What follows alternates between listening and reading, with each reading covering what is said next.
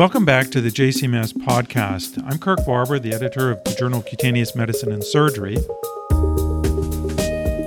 And on this episode of the podcast, we're going to speak with Dr. Afsaneh Alavi. I chose the article, Medical, Surgical, and Wound Care Management of Ulcerated Infantile Hemangiomas, a Systemic Review. I selected this article for our CME program because this is a problem that we often see in community clinical practice and one in which there's been a significant amount of research, and I'm looking for some guidance on the current literature and treatment of this condition. I'm very happy that Dr. Alavi was able to join us today to speak about her research. Afsaneh, thanks for being here. And thank you. Thank you for the opportunity.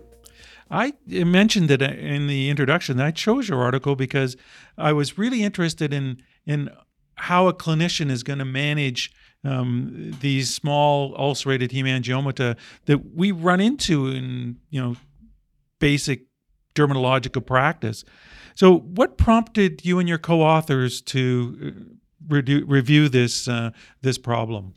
This is an interesting topic, and I collaborated. We wrote this paper with three medical students, Jane Wang, Arvin Ighani, and Anna Ayala, and also with Dr. Irene Lara Corrales, who is a pediatric dermatologist at SickKids, and Dr. Sanadura Akita, who is based in Japan, and he's a plastic surgeon and has experience in hemangioma and vascular anomaly.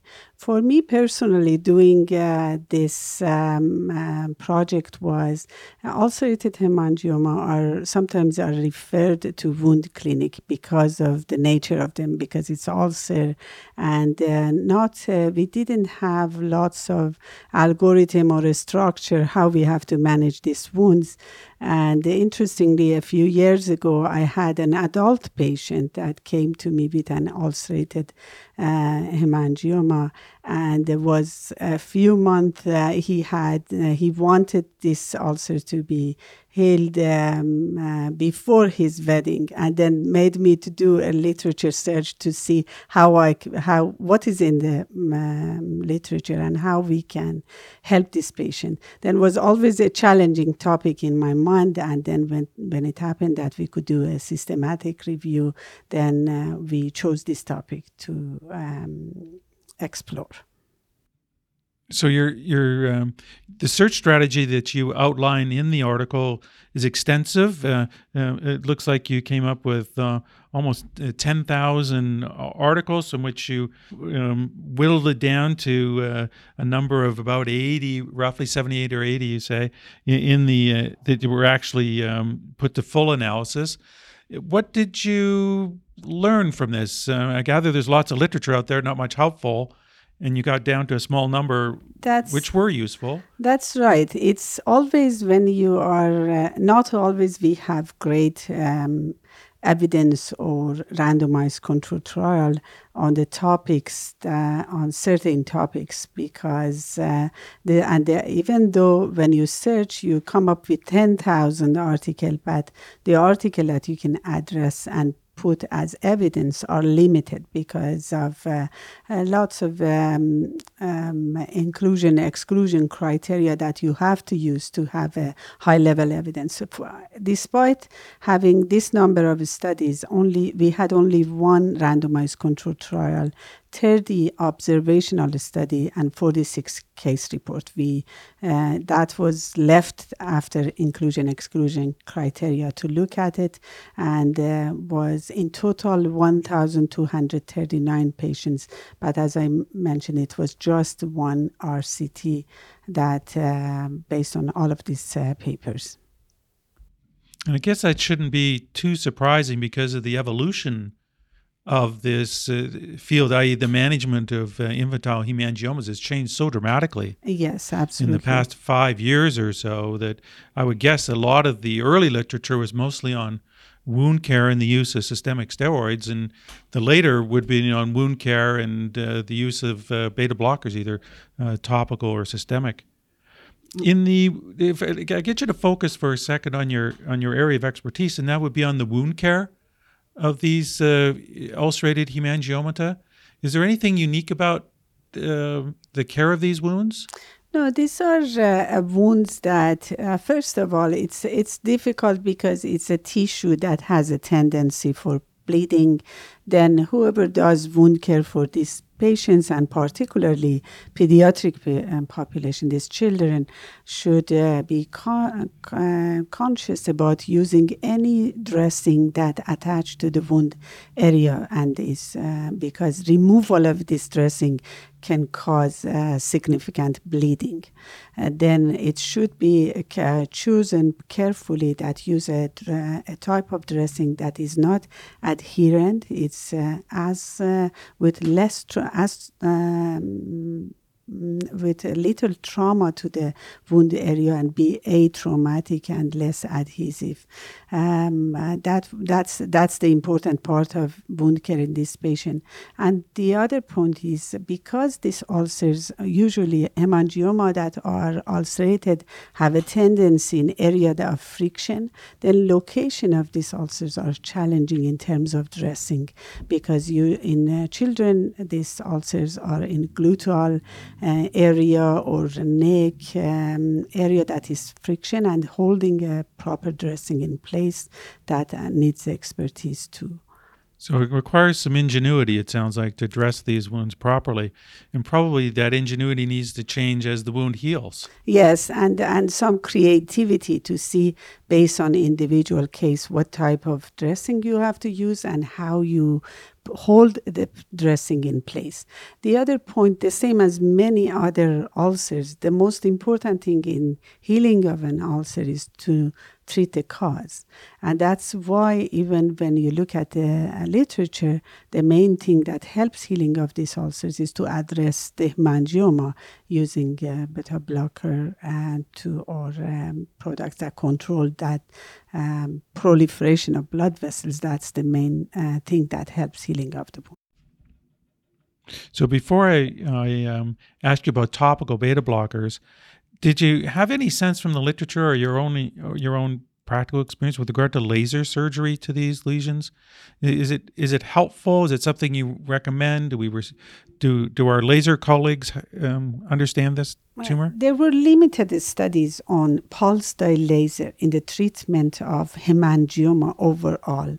And in our search, we had 7 studies with pulse dye laser, and with 200 number of patients that they used for healing of these ulcers. The rate of the average time for median healing time for people who use pulse dye laser was 2.8 to 10 weeks, then 3 to 10 weeks for healing. Then laser is part of this study, but it's sometimes it's costly, it's not available in every clinic, and when we compare it to what medical therapy did, and then medical therapy, something like oral propranolol or oral beta blocker, had a much faster healing time. Okay, so and now to come around to some medical therapy, apart from the hemangioma that need the oral beta blockers, I'm really interested in topical beta blockers, the use of the topical timolol. Is it of value to us out in the community? It is very interesting, and absolutely is something that easily we can use in the community for this type of ulcers. It's safe. Studies has been shown that it's safe. It's easy to use, and one of the main studies related to that came from sick kids from Canada, and even in wounds, particularly in wounds ulcerated hemangioma, but even in wounds that are not due to ulcerated hemangioma, but with vascular etiology, and in chronic ulcers, there are some studies out there that they use it for leg ulcer, and sometimes we use for ulcers that the wound bed is clean but it's not healing. And case-based, I have used for some cases topical. So in your work, would topical, and now I'm talking about small lesions that don't require Yes. more aggressive therapy with systemic agents.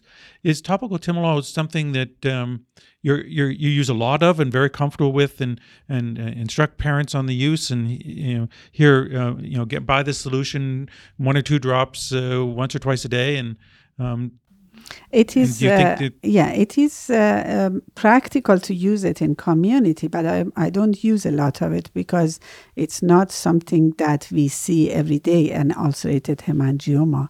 But it's a treatment that can be used easily and safely. In our paper, we mentioned 8 studies that they used timolol, 0.5% topical timolol in the treatment of 46 patients with ulcerated hemangioma. And the mean time of healing was as soon as 2 weeks, between 2 to 6 weeks, these lesions had complete healing, which is a very good result. okay, which is a dramatic result, and compare that to the laser surgeons, this seems to be very nice results. So, Yeah. so I understand the importance of the wound care as being the primary approach. Would you stepwise this treatment, or would you start with your wound care and your timolol at the same time, or would you try your wound care first, and if you're struggling, then add this in later? No, I would start at the same time if I have access to the drug, that it's something that is available. Then I would start it at the same time, because that help faster healing. If for some reasons, like either not access to drug, or not availability, or not willing, because sometimes parents prefer not to try any medication and go with conservative treatment, then I may go just by local wound care without starting topical timolol. Antibiotics, you mentioned in the in your paper that they were used occasionally and without cultures. Do you see these wounds become infected very often? The wounds that are in perianal area, which is another location for a common location for ulcerated hemangioma in children, that might stay in a diaper, then it has a potential for infection. But the antibiotics that have been studied for ulcerated hemangioma mainly are anti-inflammatory antibiotics like erythromycin, with the fact that work both on inflammatory markers and on bacteria. They're not in order to control that in a long-term use, not to only for using the super infection on the wounds. So what would you use as your criteria to initiate antibiotic therapy, or to be concerned about a secondarily infected wound? The symptoms that we use, the main is our clinical judgment, because if we do a bacterial swab, almost every wound is contaminated. Then I wouldn't look at bacterial culture for this, because of the contamination of every ulcer that we have.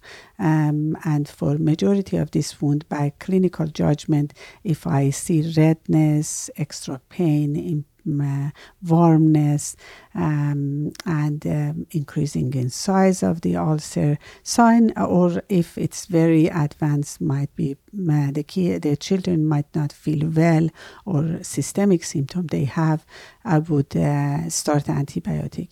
Mentioning warmness, because it's an area that is highly vascular, they may have already high temperature without having infection, then that symptom might not be very helpful. But the rest, like edema and redness that we usually see in infection, that's are the key to help for diagnosis of infection. The only use of, which is rare, but use of having a bacterial culture through swab would be if we use it for bacterial sensitivity. If we are suspicious for a patient that is already in hospital or has home care, if they got resistant bacteria, that help you to choosing the type of antibiotic that you use. A topical therapy that you outline in your paper is topical Bracaplermin. This is a medicine I'm not familiar with. I see Dr. McQuaig reported this. Is it something you've had experience with? Can you explain? No, I don't. Interestingly, this is platelet-derived growth factor. Platelet-derived growth factor has evidence in healing of ulcers, almost diabetic foot ulcers, venous leg ulcers, many of ulcers. It was in the market in Canada years back, but it's not in the market anymore. And I think the main reason that is off market is the cost. Is a costly treatment, but it's available in other part of the world. Then the reason that you haven't heard about it is because it's not in our market, but it's a platelet-derived growth factor and has some evidence for healing of ulcers in any type of ulcer. Now with PRP and different type of platelet growth products, there are lots of evidence studies coming, but I personally have no experience with this type of treatments for ulcers, for cutaneous ulcers. Your manuscript also seems to put to bed, if you will, the fact that we shouldn't be using systemic corticosteroids in the management of these patients.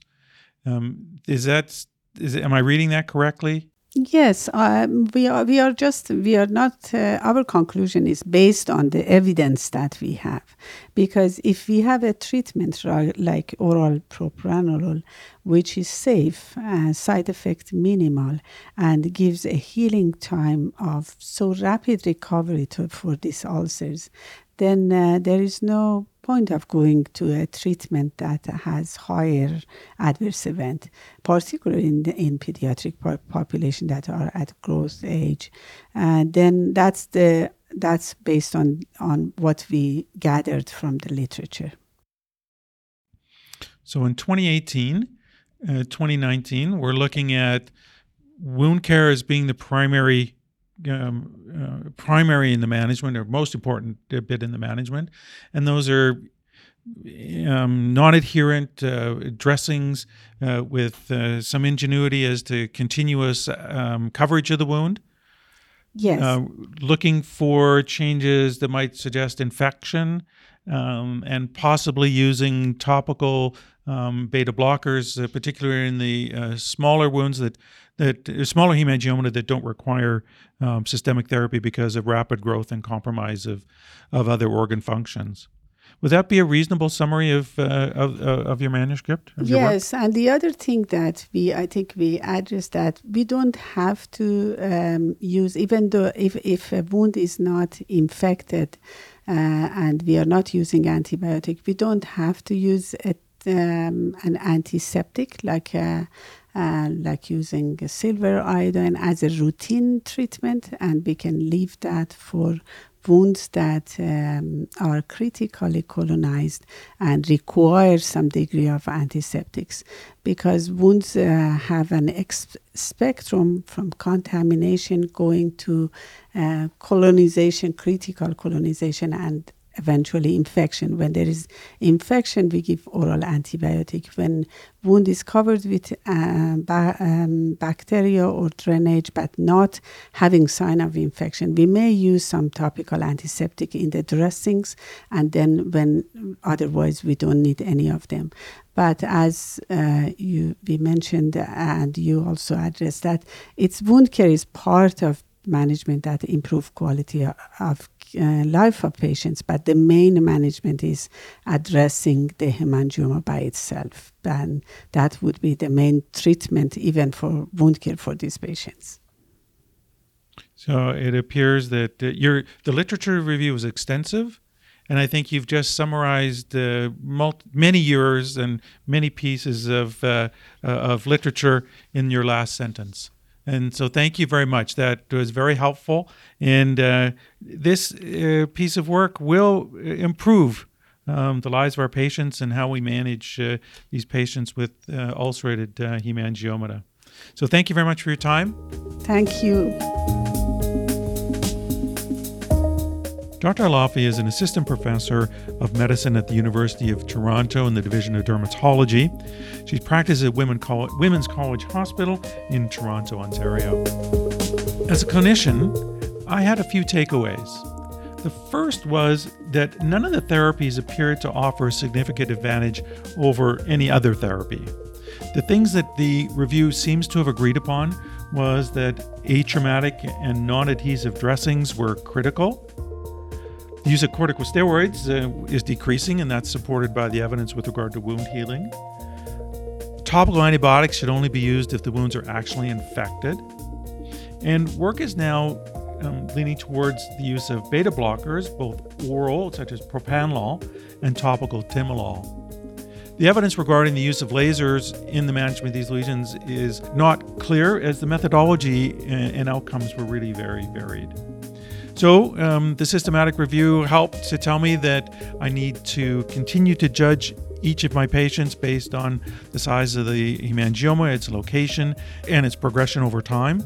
And it also helped me to understand that the beta blockers now, both systemic and topical, are useful in the management of the ulcerated hemangioma. Well, that's it for this episode of the JCMS Author Interviews podcast.